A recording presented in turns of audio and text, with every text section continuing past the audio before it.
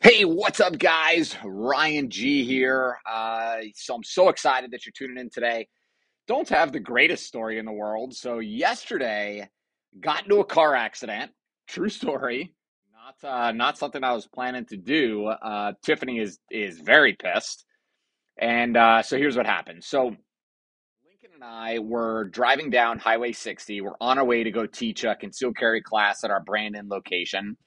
I'm not sure why, but traffic was like horrific, really, really bad, which is crazy because I drive down Highway 60 at this time, like all the time. I'm not sure if it's the holidays or what it is. That's probably it.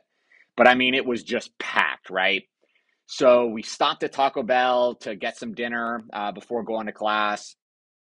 I took my eyes off the road for like a microsecond and then boom, crash. I like smashed right into the back of this other car. He hit the car in front of him. It was just a huge, huge disaster.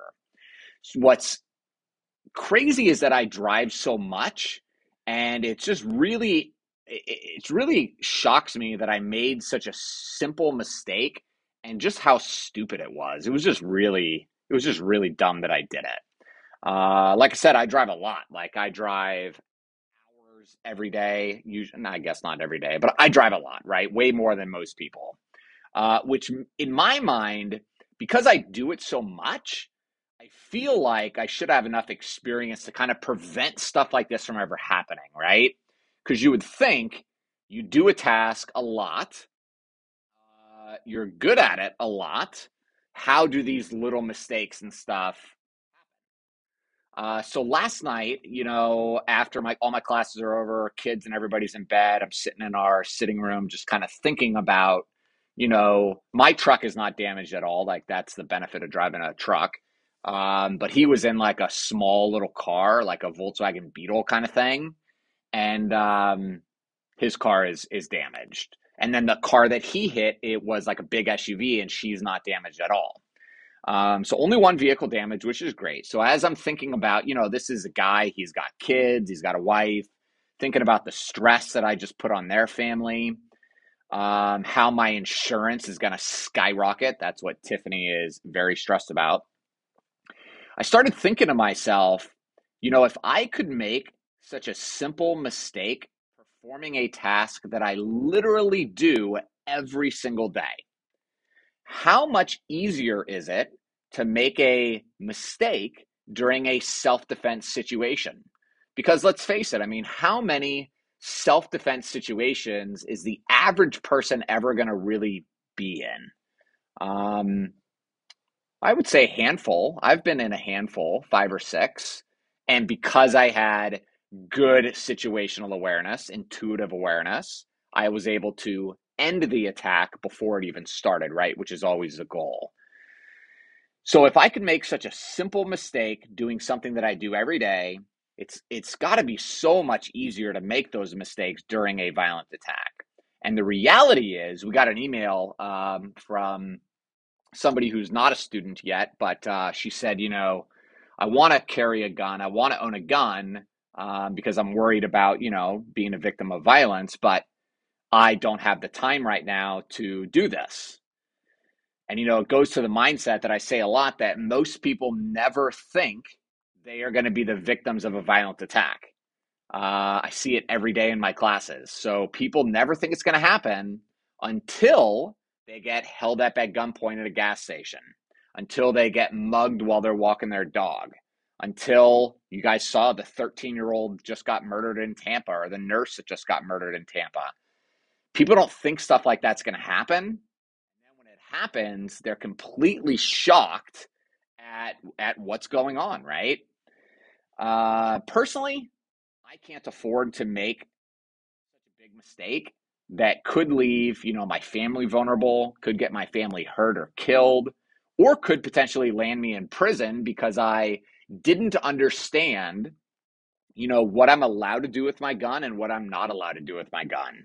I feel like most, maybe not most, maybe it is most. I feel like a lot of Florida gun owners casually think about this concept of when do I use a firearm in self defense?